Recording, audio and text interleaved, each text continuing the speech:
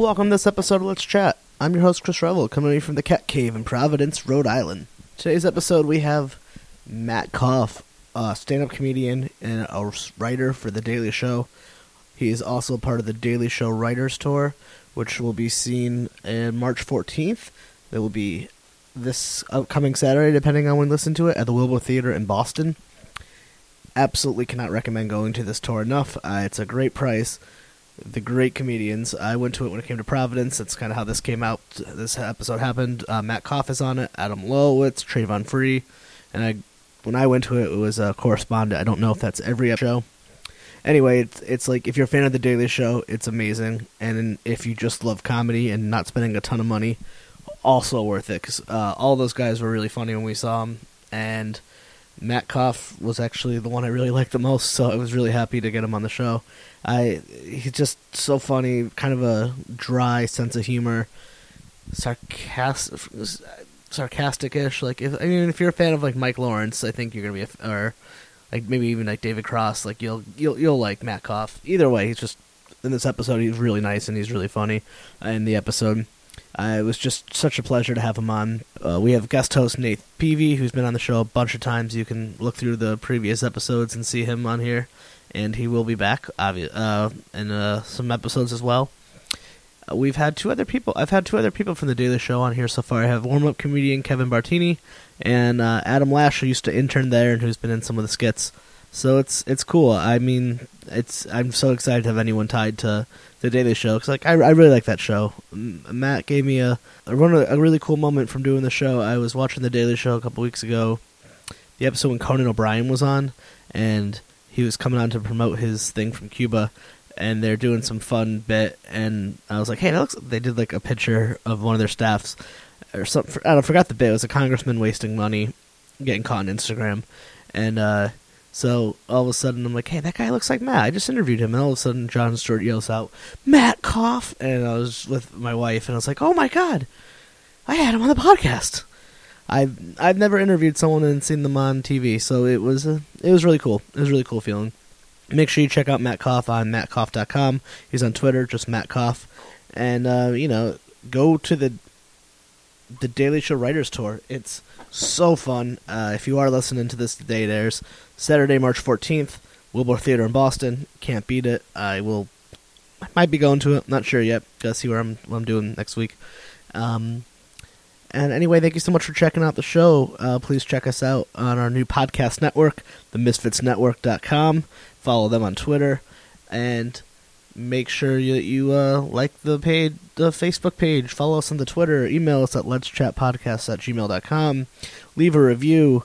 And I'm so excited that we are going to be announcing a new sponsor today, the Charity Strike Sports Podcast. You're going to hear a little bit of a commercial, then some music, and we'll get right to the episode. The Charity Strike Sports Podcast. It's really funny. I'm hoping to get them on a guest at some point. So, let's get to it. Hey everybody, it's Rebound from the Charity Strike. Sitting across me, the annoying as always, Trigger Mike. And the lovely and sexy as always, Jenny O. Hello, boys. Hey there. Dude, why would anybody listen to us? Well, you know. No. Oh. I got this. Please. Well, partially because since I'm the only girl that actually listens to your show, It's true. I do find your voices very, very sexy. Well, for one reason, you should listen to us because Jenny O likes to lie about us. It's not a lie. Also, we talk about some sports, and we try to pretend we're funny. And every now and then we got Jenny O on the show. If her voice is not enough to lure you into listening to us, I don't know what it's going to take. Tim Tebow. Mike's still talking, but anyways, make sure you guys check us out at thecharitystrike.com. You can also find us at facebook.com/thecharitystrike, and we're on iTunes. The hard, you never thought that hip-hop would take it this far. Now I'm in the limelight cause I rhyme tight. Time to get paid, blow up like the world trade. Born sinner, the opposite of a winner. Remember when I used to eat sardines for dinner? Peace to Ron G, Brucey B, Kid Capri, Funk Master Flex, Love Bug Star Ski. I'm wearing pajama pants. Nice. Oh, wow. Are you wearing adult pants, Nate? No, I'm in pajamas as well. Yeah. It's way too damn cold. Oh my god. My apartment won't get past 58 degrees even with the heat on, just because of the way it is. It's fucking freezing in here. That's fabulous. Well, I feel like maybe we should do intros. Yeah. you want to say? I suppose you should begin, Chris. I'm Chris. I'm Nathan. I'm Matt. He's the guest. And Yeah, Chris, tell us a little bit. Yeah, yeah. Everyone tell us a little bit about yourselves. I'm not that important, but more importantly than anything, I had to just suffer watching 50 Shades of Grey because of the snowstorm on Saturday, so I had to go see it today with my wife, and it was as bad as you would think it is. What was so bad about it? It wasn't enough sex in it, and the acting was just terrible. Like, just so terrible. Like, there was a couple of spots where they tried to have, like, humor in it, and when like, jokes just fail, it's, like, kind of painful and awkward. It was kind of funny. There's two spots, I can't remember what they said, but, like, they tried to make a joke, and the whole theater just sat there silent. Oh, man. It was pretty great. But I got Five Guys afterwards, so that was, like, the deal. Oh, okay. That was your... That was my hand in the bargain. This movie. Yeah, I was like, Get all right. bribed with burgers. I was like, but I'm gonna burger, It's a damn. good bribe. I mean, Yeah, don't get me no. wrong. I didn't argue. She's like, I want to see this movie. I was like, you want to see a movie about sex? Okay, I'll go to that. I Does think your- it's more does a your movie wife- about, like... Oh, sorry, go. Oh, I want to know, Chris, does your wife hate Five Guys? Or No. does she think... She won doesn't. because she liked it. She saw the movie she wanted and got to eat Five Guys. Oh, yeah, so really, that's not even a bargain. She would have to not want to eat Five Guys. Yeah, I've learned. It was just a movie, so I was like, the only time I've ever been really like that mad that she brought me to a movie was Les Miserables. Is that what it's called? Yeah. Fuck. Les Miserables. I hated it so much. Like, Yeah. I fell asleep. For Yeah, I heard most that of it. sucked. I mean, it was like Russell Crowe just being Russell Crowe. He can't Clearly, sing. Clearly nobody who had produced the movie like saw that he was already in a band, so they should have had experience with him singing. What band is he in? Oh, Was I it don't even called? remember. All right, this is going to be weird if this is right. Is it 36 Crazy Fist or something weird like that?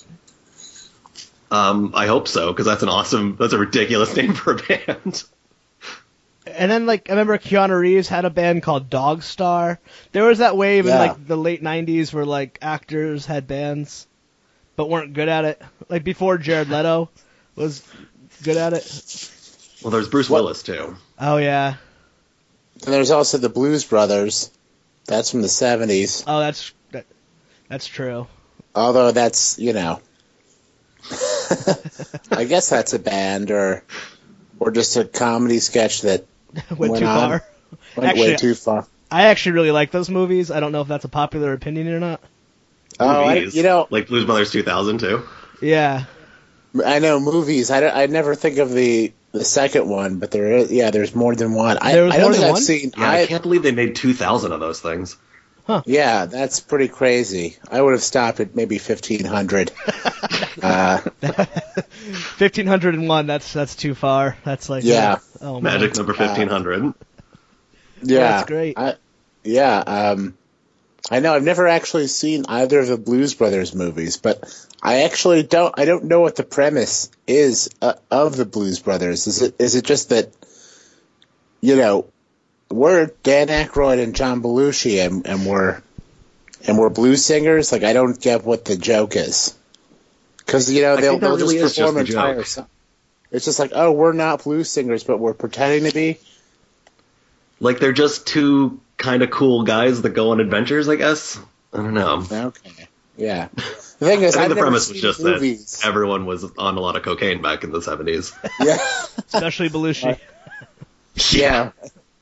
That did that not ended well for him. No, it did not. And Dan Aykroyd is like a vodka sponsor or something like that. Yeah. Yeah, the Crystal Head Skull vodka. Yeah. Yeah. But It's filtered through diamonds, guys. It's filtered through diamonds. does that? I don't know anything about vodka, so I don't know if that matters. Probably not. Do you think it's the skull from the Indiana Jones movie, the latest one? just to piss you off a little. I think it might be. That would be the only way I would drink it.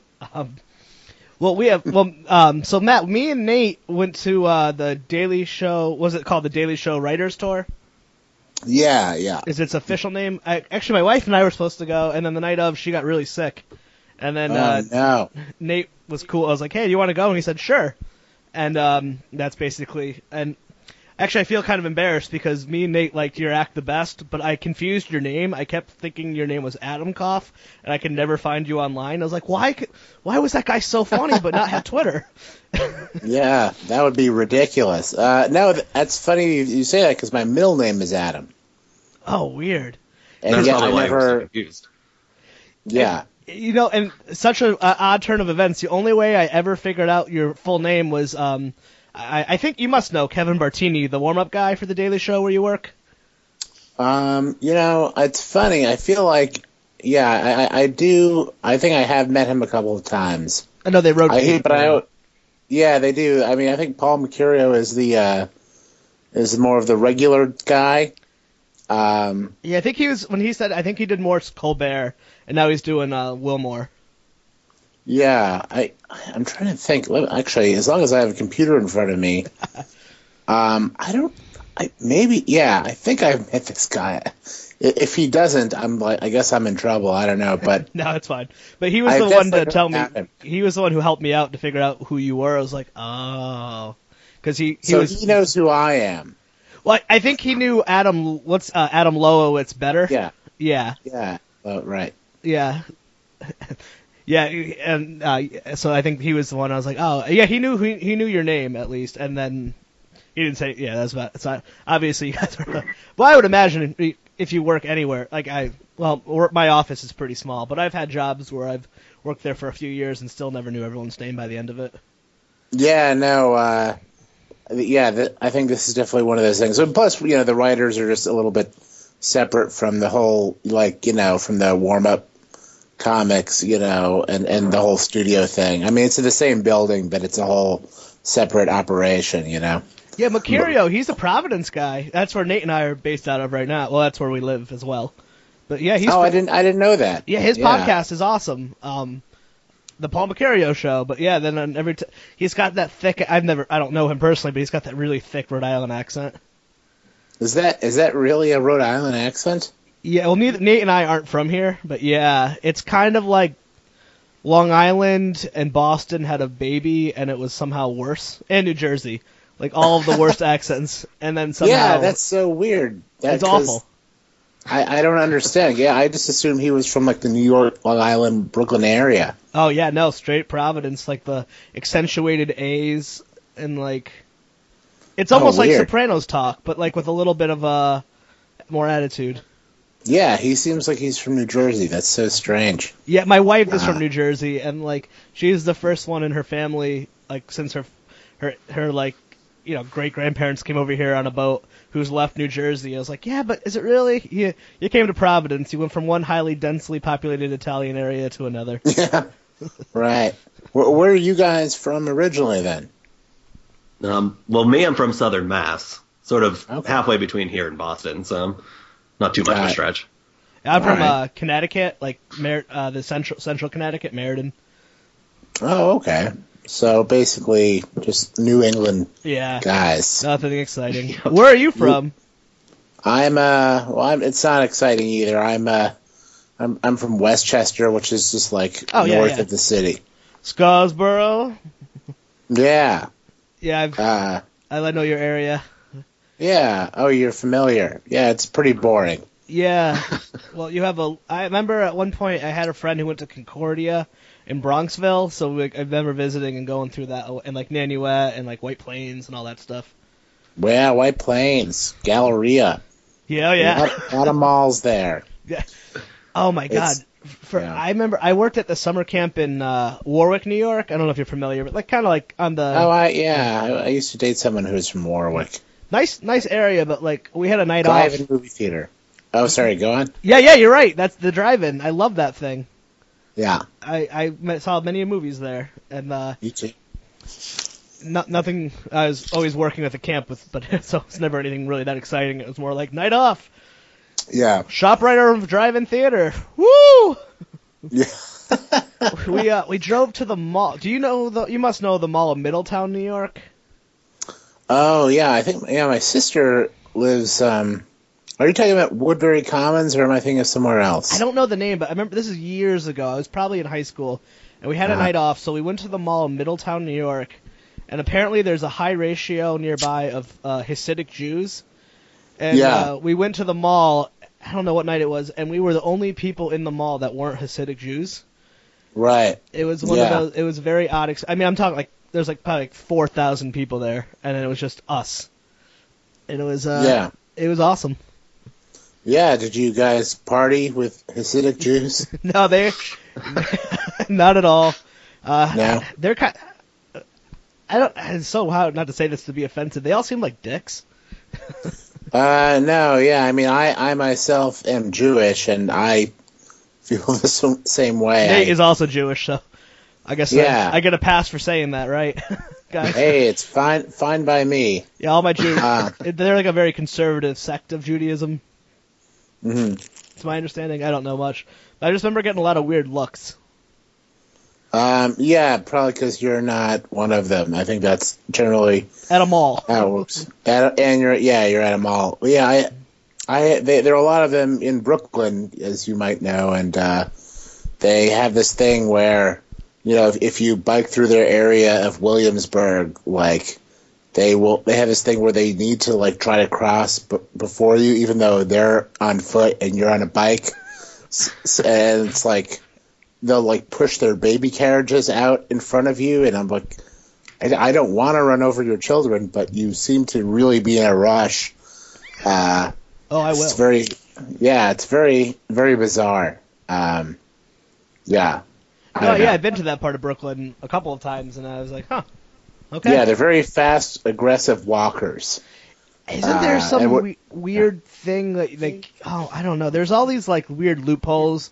I remember on some, like, tangent. I used to work overnights at one point in life, so I'd listen to podcasts and, like, read all these obscure things, and it was someone talking about all these obscure loopholes that Hasidic Jews have in that particular part of Brooklyn. Like, you can't work on the Sabbath, but this guy would like tie some sort of string around a certain area.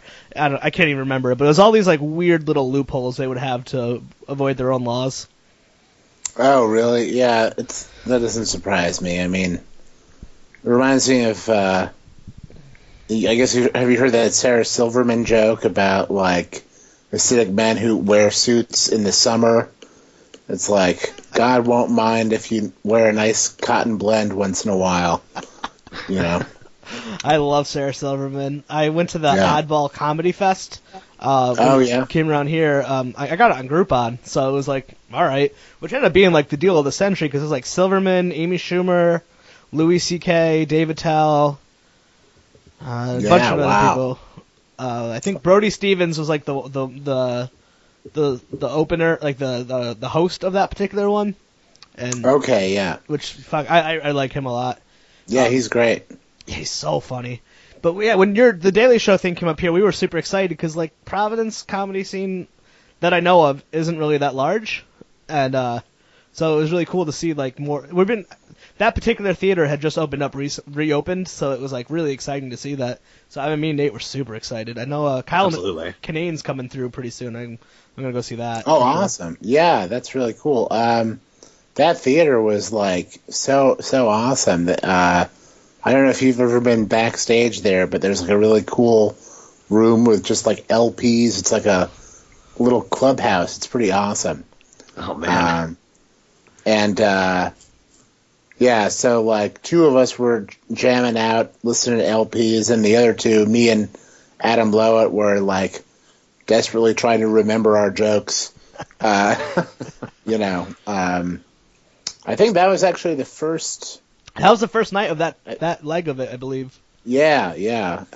Jordan Clapper was there too, because I think it advertised with somebody else, and then he was there. I was like, oh wow, that's impressive, because that's not like a drive and turn around. I mean, I guess you could do it with the drive and back in the day, but it's a hike. I've done it.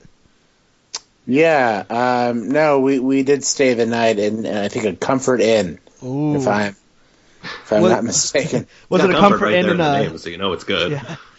Was it in Providence or one of the towns surrounding it? I think just outside of Providence. I know we took maybe like a 10-15 minute cab ride back. Yeah. That sounds about right. Because the hotels in Providence are really... Providence itself is a really cool city, but the surrounding areas are pretty fucking lame. So don't judge it just by Warwick or Cranston Comfort Inn. Yeah, it might have been Cranston. That sounds familiar. But it was just like...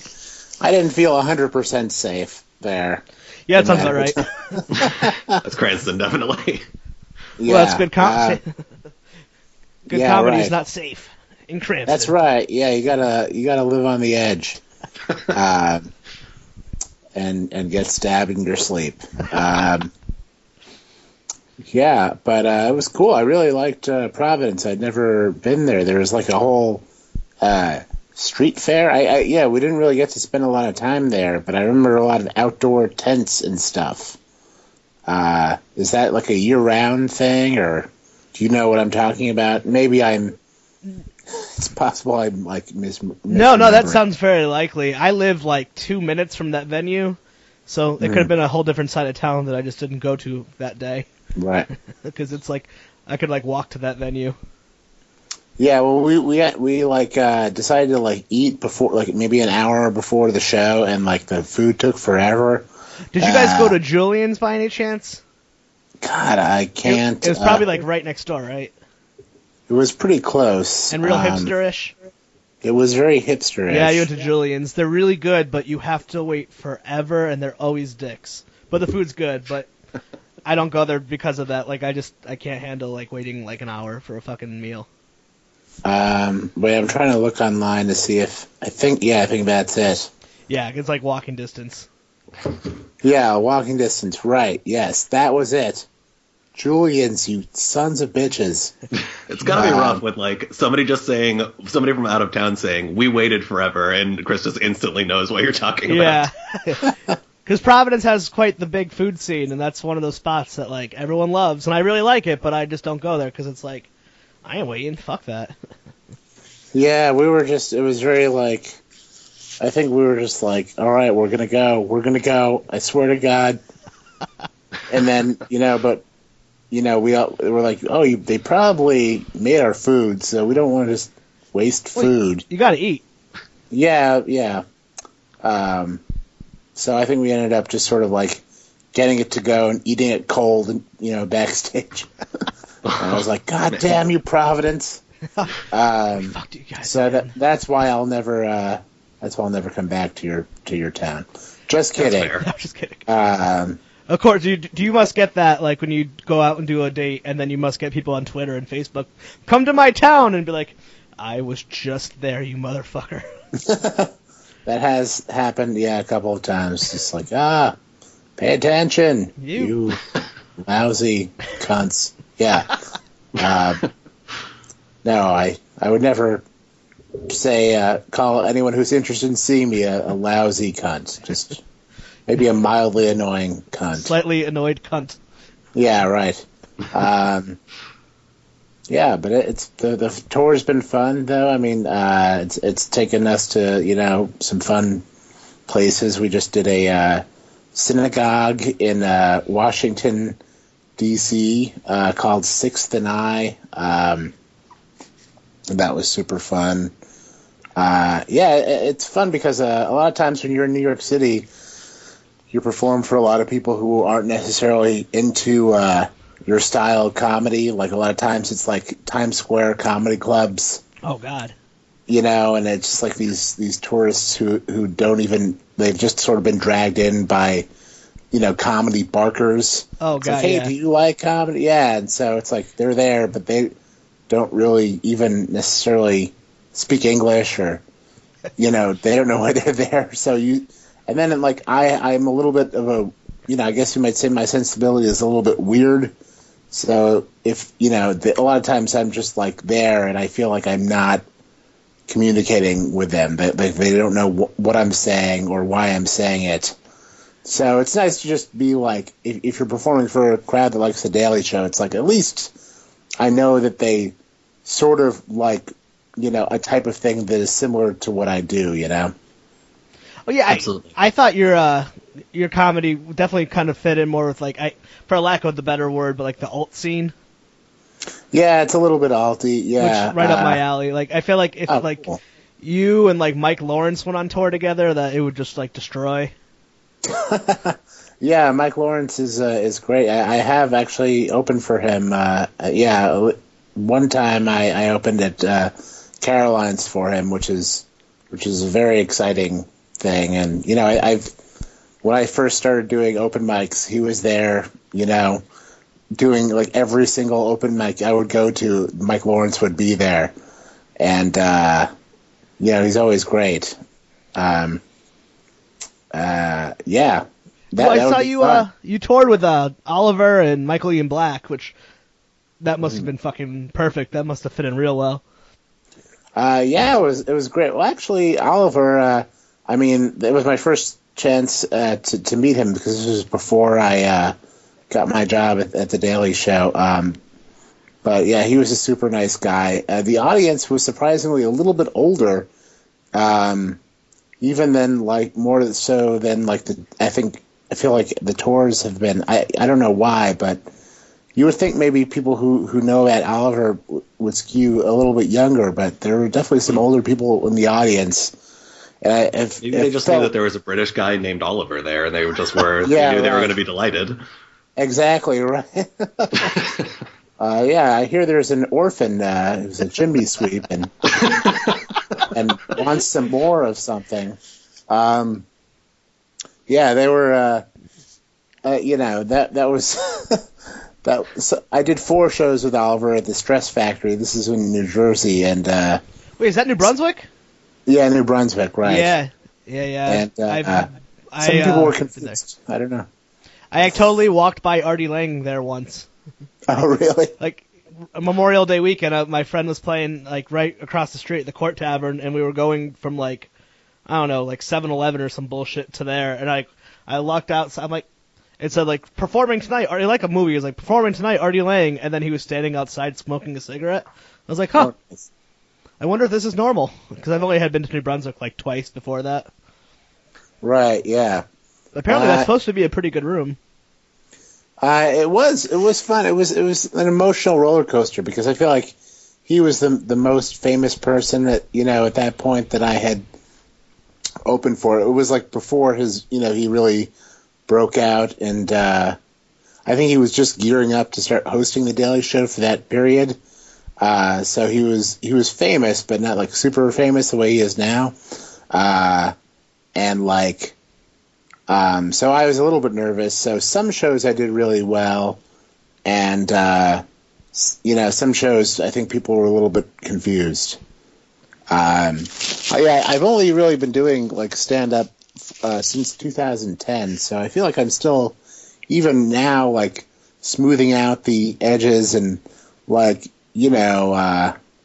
sort of figuring out how to like adapt to different crowds who have no idea who I am, or you know what I mean, or yeah, that kind of comes with touring. I know from other right, comedians. Exactly. When you do the Midwest and the South and West Coast, like different things.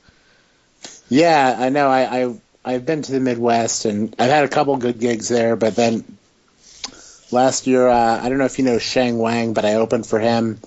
Shang Wang is like one of my favorite comedians, and he did this gig this weekend at a casino. It was Easter weekend last year at a casino in the Midwest called Mystic Lake, and that was just like one of the hardest comedy experiences I've ever had.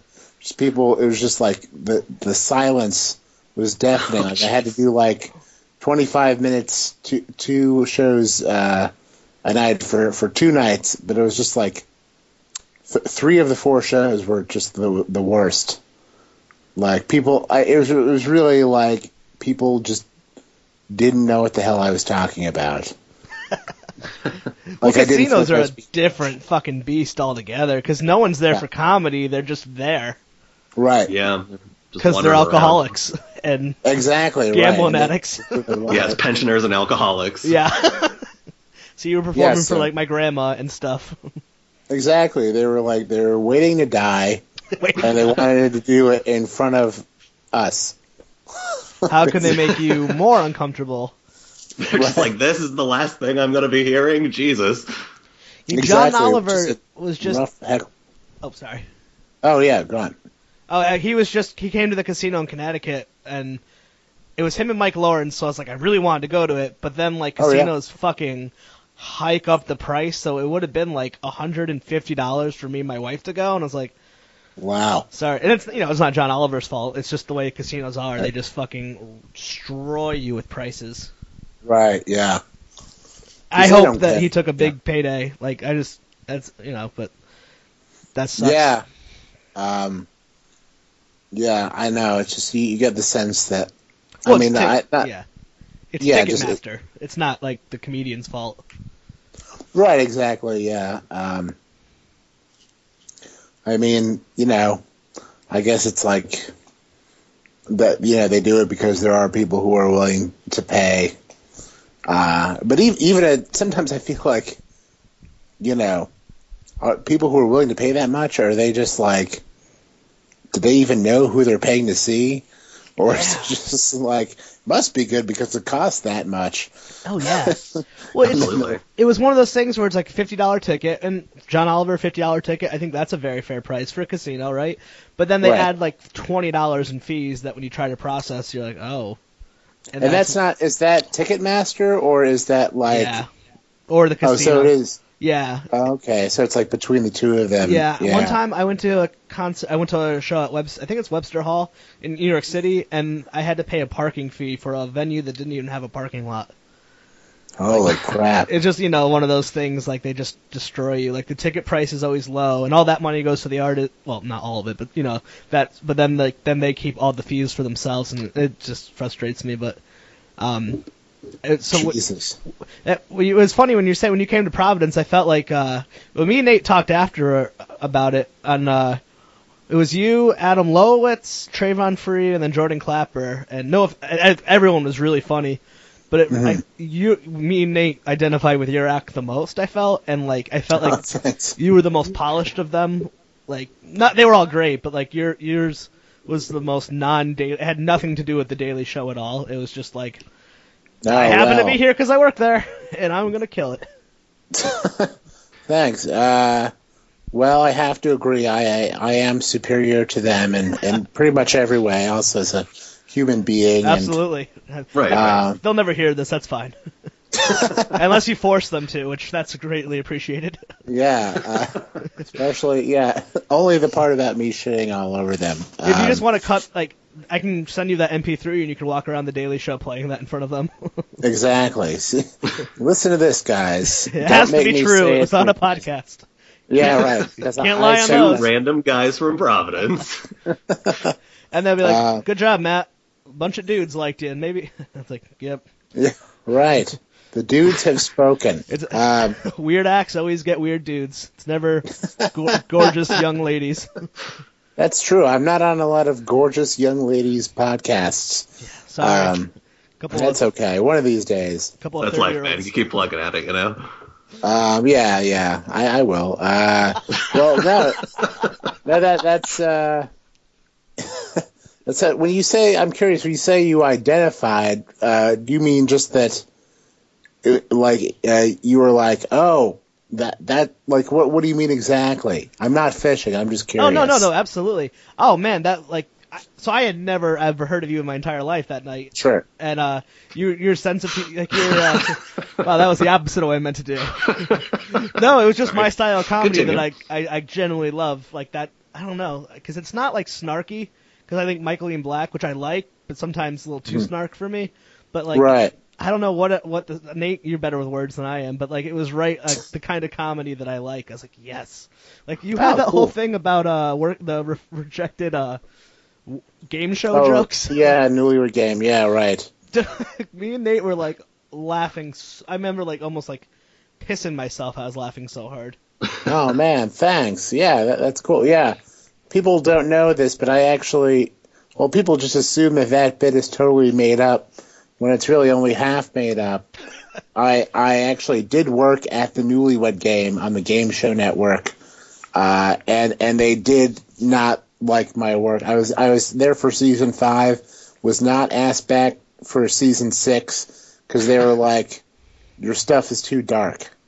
Dark, that's the word. Man, Yeah. that's the word. Thanks, Nate. No, I'm just kidding. No problem. Dark in terms of describing my jokes Humor. in general? Or? Yeah, like dark humor.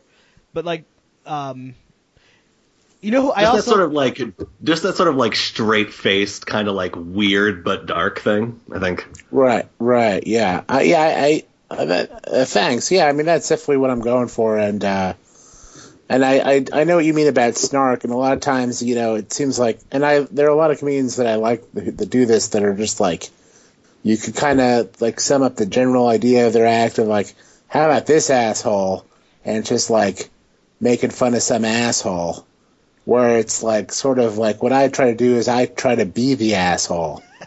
Instead of being like, hey, how about this asshole I saw on the street the other day? I like to try and be like the character that is the object of ridicule, if that makes any sense. No, absolutely. I think that kind of works, too, because it's like, you know, there's a certain, when people go with a snarky route, it's like they're kind of above all of the assholes in the world, but like, realistically speaking, like, we are those assholes most of the time. I know. I feel like an asshole I am, 100% of the time, and most of the time, like I get angry at people, but you know, and I get annoyed with people, but I'm equally, if not more so, annoyed, and I usually just feel like the idiot. So it seems weird for me to go on stage and be like, this other guy's an idiot. That's not true. I'm the idiot. And I want you all to know it. Yeah, but that's cool to hear. Yeah, no, I mean I know it's hard to hear compliments. Sorry. It is. Stop it. Yeah, people hate it. Yeah, no, yeah, it's weird because it's like that's it's been fun because nobody knows who the hell I am, and that is a cool compliment that people actually remember me, even though like I'm not someone who's on camera at all. So. That's sort of my master plan. One by one, I'm just going to accrue Eventually you'll be on fans. everyone's podcasts. Yeah, anyone who will have me on their podcast. An open call. Yes. Well, actually, that's how I got Kevin. I had Kevin the guy that you don't know but knew you. Yeah. He had just put out another stand-up album, and then I had his friend on, who I met through Twitter, Adam Lash, who some years ago interned there. And then, I see. What's that? Oh, sorry. No, yeah, go on. Yeah, so he interned at The Daily Show, I don't know when, a while back. And then that's how we got connected, and I was talking to Kevin about it, and he's like, oh, it's great, like, go on sit at home in your pajamas, talk on Skype to some stranger for an hour, and then, like, a number of people could hear me, and it's like, nothing happens, and it's fucking easy. It's like going on tour without leaving your house. Oh, man. Yeah, I wish there was a way to do that. Yeah. Yeah, that's cool. Yeah, I like, I know I told my girlfriend that I was doing a podcast, and she's like, oh, well, I'll see you later. And she was confused that I wasn't, putting on pants or shoes. Like, why are you in your pajama pants? I'm like, I'm going into my bedroom to do this podcast. Did she believe you? No, she thinks I'm crazy. And that I'm just talking to myself, and I have a pretend podcast that I do. You're faking all the voices? Yeah, basically. Yeah, she's probably going to break up with me, but who knows? Sorry. That's okay, guys. You we know did what? We could. Yeah, it wasn't meant to be. Yeah, love's not real anyway, so whatever. So I saw that you also worked on Onion News Network. Is that the show that was on Amazon? No, that was not. Yeah, was there was a IFC, show. right? Yeah, there was. I think there was a couple of incarnations of it. What I did was I worked on. Well, first there was the web videos. That's how Onion News Network started, and then they got a show on IFC, which I think lasted for 2 seasons, if I remember correctly. And so I worked on that, and then that got canceled. And then I think there was another one on Amazon. I think it was called Onion News Empire, and by then I was not really involved with the Onion anymore. Yeah, I don't know what it lasts. I don't know how, because Amazon does it different, where like you vote for the shows that last. And I remember I watched. Oh, really? Wow. Yeah, it's like a unique thing, but I only had Amazon Prime for like that 30 days, so that was the only time I could watch it, and it was pretty funny. And then I'm not an engaged viewer. Like I watch things and that's about it. I talk about them, but I don't like write about them or vote. Or you don't vote? Yeah, no, I vote in elections, but not Well, Amazon. that's good. Amazon Prime television. That's a very strange way of.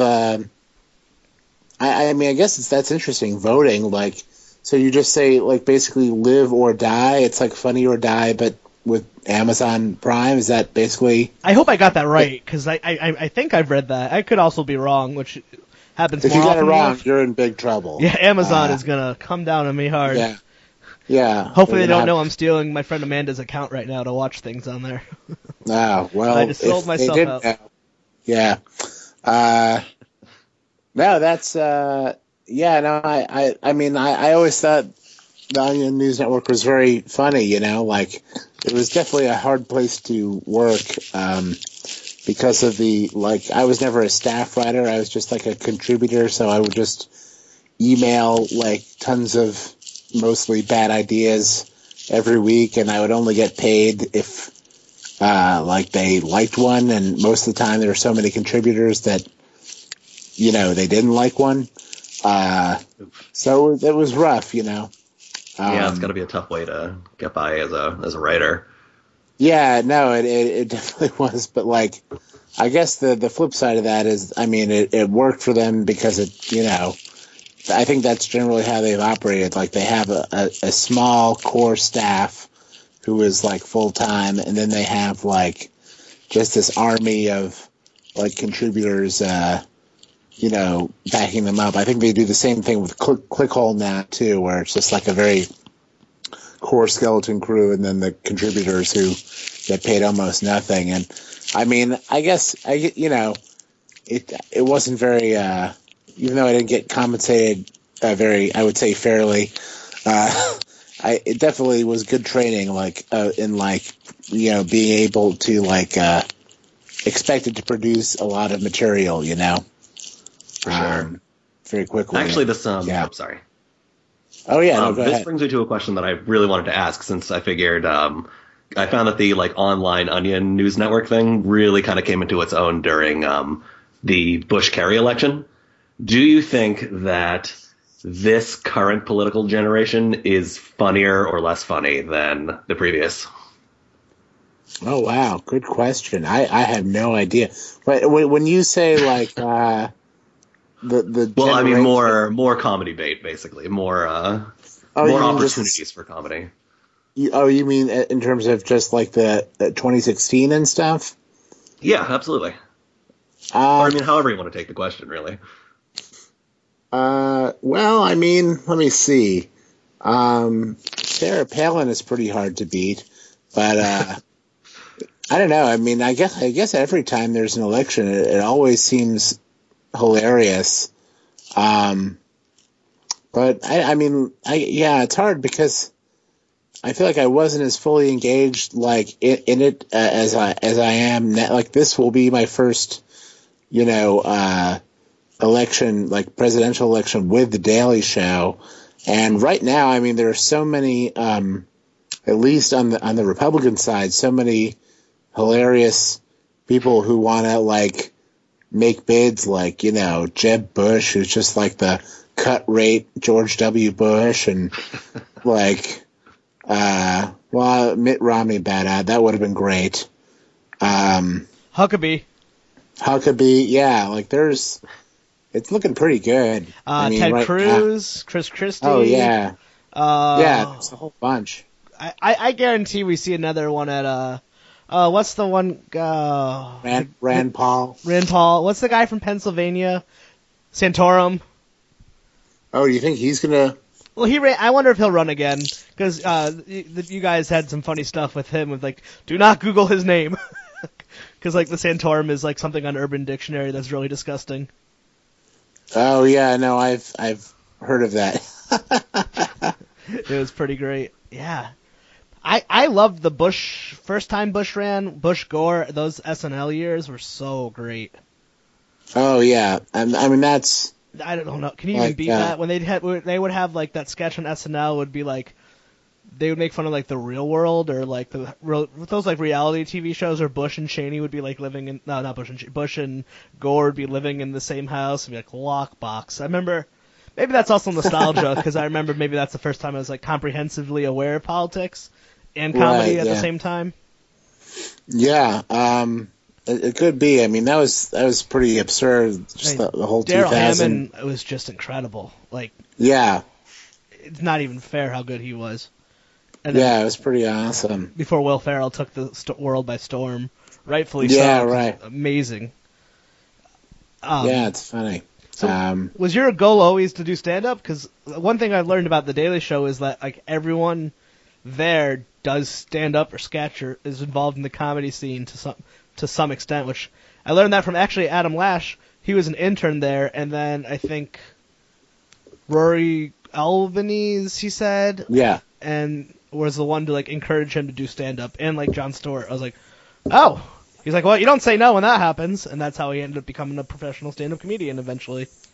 Oh, that's awesome. Oh, so wow, Jon Stewart, when Adam was an intern, encouraged him. That's pretty cool. Yeah, I guess he talked to the interns as he said it, but like. Oh man, that's so neat.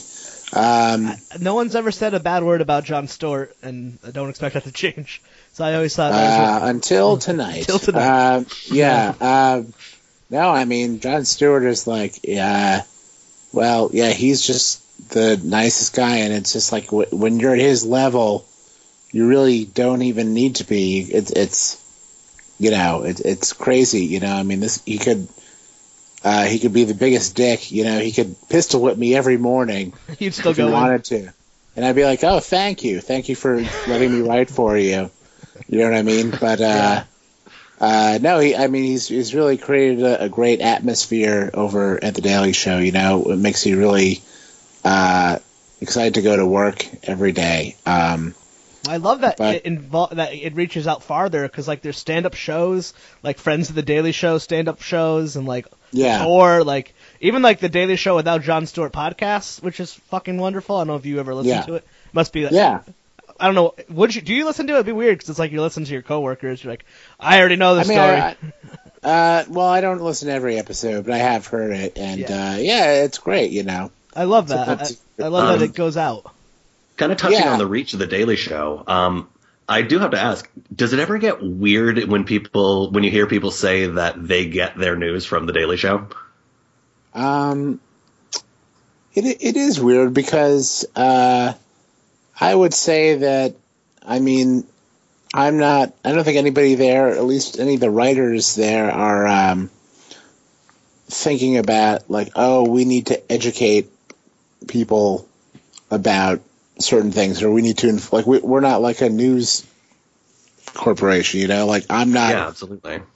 I have no background in journalism, so it is very bizarre because, I mean, my job is to think of jokes about the news, you know what I mean? And, I mean, of course, it's usually we tend towards covering the bigger stories and stories that matter to a lot of people, but it is very strange because it's just not like, I don't know, I'm just not a reporter. I'm just somebody who, I mean, you see my act, I just do dick jokes and stuff, you know, and funny dick jokes. Yeah, right, pretty much. And it's just sort of like, you know, if left to my own devices, I won't really talk about the news at all. So it is very strange where I find myself part of this thing where a lot of people depend on it for news. I mean, I don't know if that's necessarily, I mean, how true it is for everyone, but I mean, I guess it's better that people are paying attention to this news thing than nothing, but it's always very strange. So was the goal for you stand-up comedian? Is that like the ultimate goal? But like I know that's a hard thing to ever really just be just stand-up. Is that where writing comes into play for like a lot of people? Like you need to, turns out to live somewhere you have to pay, which we all learned. Yeah, apparently. Well, I mean, to be honest, stand up. Like I'm really into it now.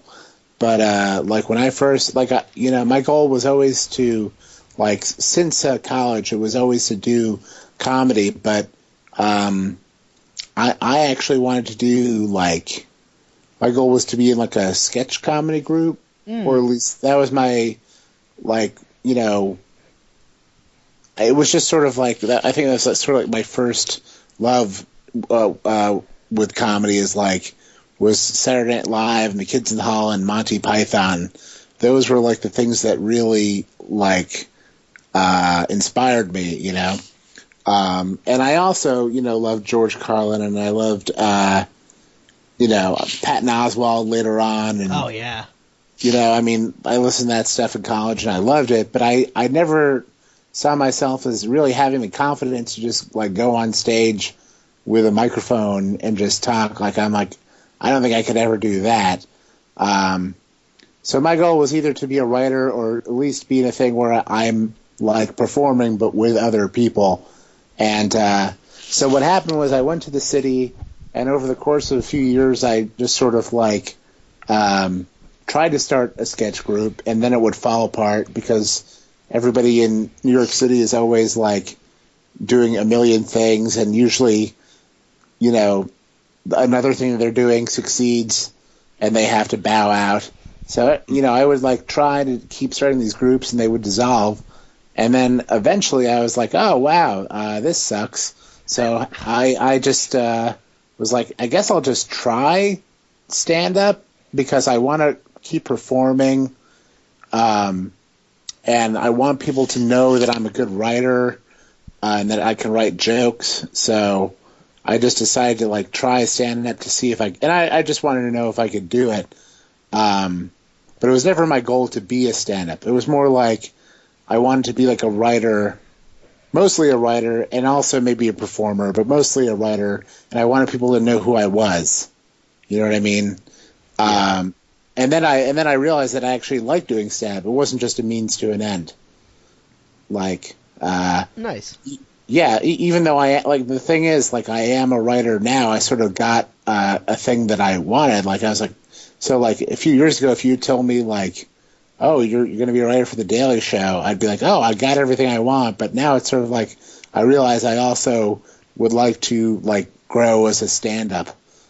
So that now, like, stand-up has become a thing that I want to do. I don't know how possible it is to do it professionally, because that just seems like a whole lot of touring journey. Yeah, a lot of touring and like acting. Also, I guess you'd have to act, which I wouldn't necessarily be opposed to it, like acting in some show or whatever. Like, but I don't know. It just seems like a whole other road. Yeah. To be a comedian that people know about and is famous. Yeah, it kind of baffles me, It's hard to think. I could be wrong, but I don't think these days there's anyone who's a comedian who's known solely for being a comedian. I mean, there's got to be like one or two. Like, there's always the exception to the rule, but everyone I like is a writer, actor, comedian, podcast. Like, they have 1,000. You got to do 1,000 different things to make it work. Maybe like Brian Regan might be the only one I could think of off the top of my head. Like, I think he just does stand-up, to my knowledge. Right. Yeah, that's true. Yeah, even like Louis C.K. I think I was just listening to his old WTF. Oh, interview. That's such a good one. Yeah, it's great. He was saying, I think he must have been in his like early 40s, late 30s, until he was able to just like, he was saying like he was touring and supporting himself, doing stand-up with no other TV job. Like, that didn't happen until, I think, very much well into his stand-up career, So. And he was a Conan writer for forever. Yeah, right, exactly. And did he work on the Dana Carvey show as well? Yeah, he did. Yeah. Yeah, he worked on a bunch of stuff, and I think I know he co-wrote movies with Chris Rock, and and he was directed Pootie Tang. Like, he had this long his HBO show, which was good, right, but his FX show is way better. Yeah. It's kind of like Woody Allen without being a child molester. Yeah, exactly. It's the best of both worlds. Yeah, I don't have to hate you as a human being. Yeah, right. It's great. No, it's amazing. I wanted to ask you about 9 a.m. Meeting. Are you a big animation fan as well? I mean, I like some stuff. I mean, I'm not like huge into it or anything, but I mean, the show was very obviously sort of influenced by, I don't know if you know Dr. Katz, but oh yeah, I remember that show. A lot of times people compare us to that, and yeah, rightfully so. Yeah, it's sort of like stand-up comedy, but set to animation, I would say. Do you guys remember Shorties watching Shorties that Comedy Central used to do? Yeah. Shorties watching Shorties. It was like they would take people's stand-up acts and then make cartoons around it. Oh, when was that? Was that after Dr. Katz? Yeah, because it must have been, right? Maybe I'm wrong. No, it must have been post. Dr. Katz I think it was like really shortly after Dr. Katz. And it wasn't long left. No, because I remember Dane Cook being at his peak. So maybe we're talking like 04, 05? Oh, that was way after then. Yeah, I think Dr. Katz was... That was like in late high 90s. school. Yeah, I remember being in high school for Dr. Katz and like Right. not understanding it. Right, at that time. yeah. The animation yeah. was like very crude, but like now I look back at it, I was like, wow. Yeah, no, it's pretty funny, and yeah, a lot of people like I think Louis C.K. was on that too. A lot of Mark Maron, I think. Yeah, right. A lot of people who are huge now are just sort of like these guys, just early stuff for them. I don't remember Shorties watching Shorties though, I think it was but very short-lived, but I remember really liking it. I'll check it out if it's on. I don't know YouTube. if it's on any. You know those things? It's weird. Split Slider does a great thing every once in a while. They do like the archives and they like pull up shows that you forgot existed. They did a whole thing about like canceled shows on Comedy Central. I forgot how many shows that Comedy Central's had over the years, like the Naked Trucker and T-Bone show. Like, just Oh weird. yeah, I remember that. I don't remember watching it, but I remember like seeing commercials for it. There's a lot of stuff. I remember. Yeah. When Split Sider, which I go on that site all the time, but you were one of their Follow Fridays. Did you get any boost from that? I've always wondered when I see people on there. Did I get any boosts? Like Twitter in terms of followers, like at Twitter least? followers? I think probably a couple. I don't know if it necessarily, probably some. There's like a couple of times where I really remember a dramatic increase in my Twitter following, and I think a lot of it was I think Rob Delaney like maybe once or twice retweeted a couple of things, and that really helped me early on. I'm not sure if I guess the Split Sider thing helped too. It was a while ago. Yeah, I can't even remember. I'm sure it helped. Rob Delaney's fucking funny. Twitter, I like Twitter, and it's fun, but it's hard when you follow people who try to be funny and aren't. It's like annoying as hell. But when you find someone who's actually funny, like Rob Delaney or you, it's worth it. Oh, thanks. Yeah. When you say people, you mean just like comedians or just people who are trying to be funny? Comedians who aren't like well established and like Right, they try to do yeah. all, and which I get where they're coming from. I don't judge anyone because it's not my profession by any means. But like someone who's like wants to start comedy and they focused on the digital aspect first, and Sure, yeah. there's some growing pains and like. No, yeah, definitely. I mean, if you go back early with me, not that I'm like so great now. I mean, a lot of my tweets suck, and a lot of times I just put it on Twitter because I'm like, I would never say this out loud. That's why I'm tweeting it. But it's like, yeah, I don't know. They're definitely, I think that's the right word, is growing pains. Like, somebody might not be funny for the first 5 years they're on Twitter, but then maybe sometimes something clicks, and I've seen that happen too. Like people who are like used to have less followers than I do, and now have like 4 times my followers because they like kept this generating this output, and a lot of it was bad, a lot of it was misspelled, but then all of a sudden like all that work's pays off. You just sort of get the. I don't know what happens, but you just sort of find your voice. Yeah. Yeah, it's an interesting thing. But I've seen a lot of forever. What? Well, I've seen a lot of people who I don't think they would necessarily be like well suited to the stage, but at the same time, their tweets are so good that they develop this huge following. And yeah. It's really strange to just see these like two comedic worlds that kind of don't really touch each other. Yeah, no, I feel the same way. And there are people who are hilarious on stage who on if you just look at their Twitter feed, you're like, yeah, this doesn't really make. I don't get it when you're just reading their thoughts. It's like, oh, you need their likable charisma and energy to really back up the things that they say. Yeah, I know, and it's funny. I'm always coming across people with like thousands of followers, and I've never heard of them, but they're like Twitter famous, I guess. Yeah, that's the new subsect of like YouTube and Twitter stars and stuff. It's an interesting time. Like, I was watching comedians in cars getting coffee, and Jerry Seinfeld had like a YouTube star on there that I'd never heard of, and I was like, oh, really? Why is Jerry Seinfeld showing me the next generation of comedians? Which good for Jerry. Also, he sucks at Twitter, by the way. Oh, he does? Yeah, I just unfollowed him. Which Jerry Seinfeld doesn't need to be good at Twitter. It's fine, but. No, yeah.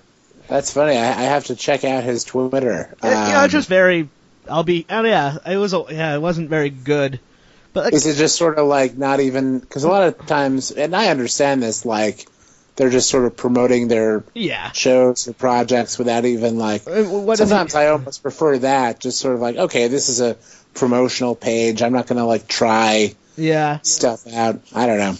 And you don't do it too, and you don't want to do it too. It's a weird thing, and I wonder how much of like if you're famous on Twitter. I mean, I hope for some people that does turn into like butts in the seats at shows. Like, I think it's a combination of everything nowadays.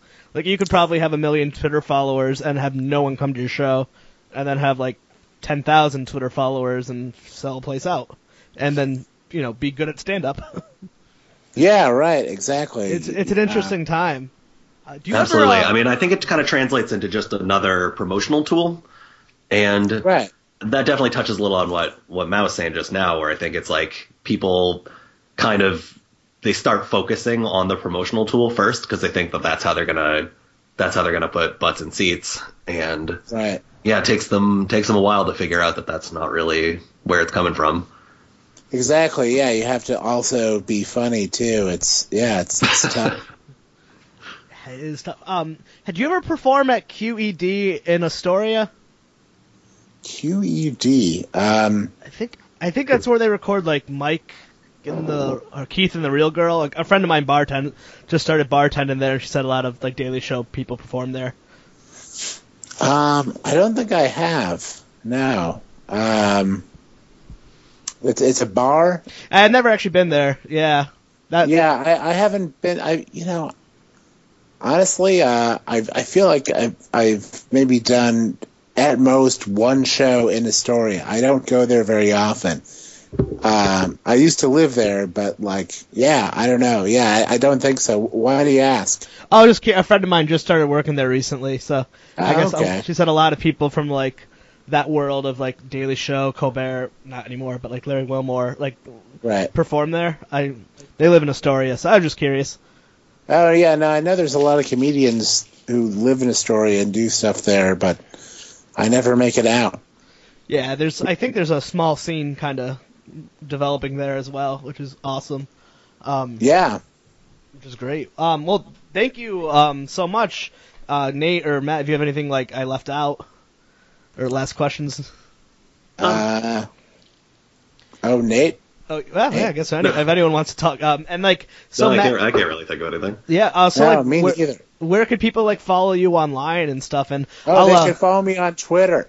Oh, yes! I'm still trying to find my voice. But it's Matt Koff, not Adam Koff. Don't pull the me and get the name wrong for like 6 months. Yeah, exactly. I by the way, I respect your tenacity. I feel like if I were in your place, I'd be like, oh, I can't remember that guy's name. I just would have given up You know, it's funny because this happened to me, Nate, before. We the same theater we saw Eugene Merman and Kurt Braunholler, and they had an opener, and he wasn't a comedian, he was a poet, and he was so good, and we have no idea his name. Oh, you never found it out? Never, because, you know, like, I came from, like, the punk scene growing up, and, like, punk shows and, like, DIY shows, there's always flyers, but, like, in the comedy world, it doesn't have that same thing, so it's, like, they have the marquee, and then, like, that's it. So, like, there was not, like, a flyer I had, like, Kurt Braunholler, Eugene Merman, and I loved his set to this day. I can't remember, I have no idea his name, and he was so good. Wow, that's interesting. Have you... Well, you know, have you I don't put much Googled effort it? into it. No, you know, I usually think about it once in a great while, but I wonder who that was. A quick Google search, and then you can't figure it out, and then you quit, because, like, you know. If I wasn't talking to Kevin Bertini because of the show, I probably would have never figured out who you were, either. Oh, man. Wait, I just Googled it. Is it, or maybe you don't know, Derek Brown? Maybe? I hope. All right. I've just seen, when did you see them? Do you remember? A year ago? 2 years ago? 2 years ago, at least, right, Nate? Yeah. Was it really that okay. long? Maybe. I ran into Nate. I actually didn't really know Nate yet at that time. We've only met a couple times, and we ran into each other there. Yeah, that was the first. I was shortly after that. That was the first time I was ever on your show. Yeah, it was even before I even had the podcast, so it has to be like 2 years ago. Huh. Maybe it was. Well, it might be, his name might be Derek Brown. Thanks, Derek Brown. Thank you, Derek Brown. I'll put an intro up in the front too, so like I'll plug all your site and all that good stuff too. Yeah. You know, I'm still touring around with the Daily Show. You know, the writers, and when does this podcast go up? Whenever you want. Oh, okay. Well, we are. One thing. I mean, the Daily Show writers are going to be performing at the Wilbur Theater, and that's going to be on Saturday, March 14th. So feel free to. Yeah, I can get it up around like that weekend and like the Thursday before. Yeah, that'd be cool. Or like the Monday before. I can like time it out like that. I'm good like that. It's cool. Oh man, awesome! You're bigger than the podcast, if that makes you feel better. All right. Take that, podcast. Yeah, no, we were super excited to have you on. This is so fun. Yeah, no, this is great. Well, thanks, guys. Great chatting with you, and yeah, you know, maybe I'll see you next time I'm in Providence.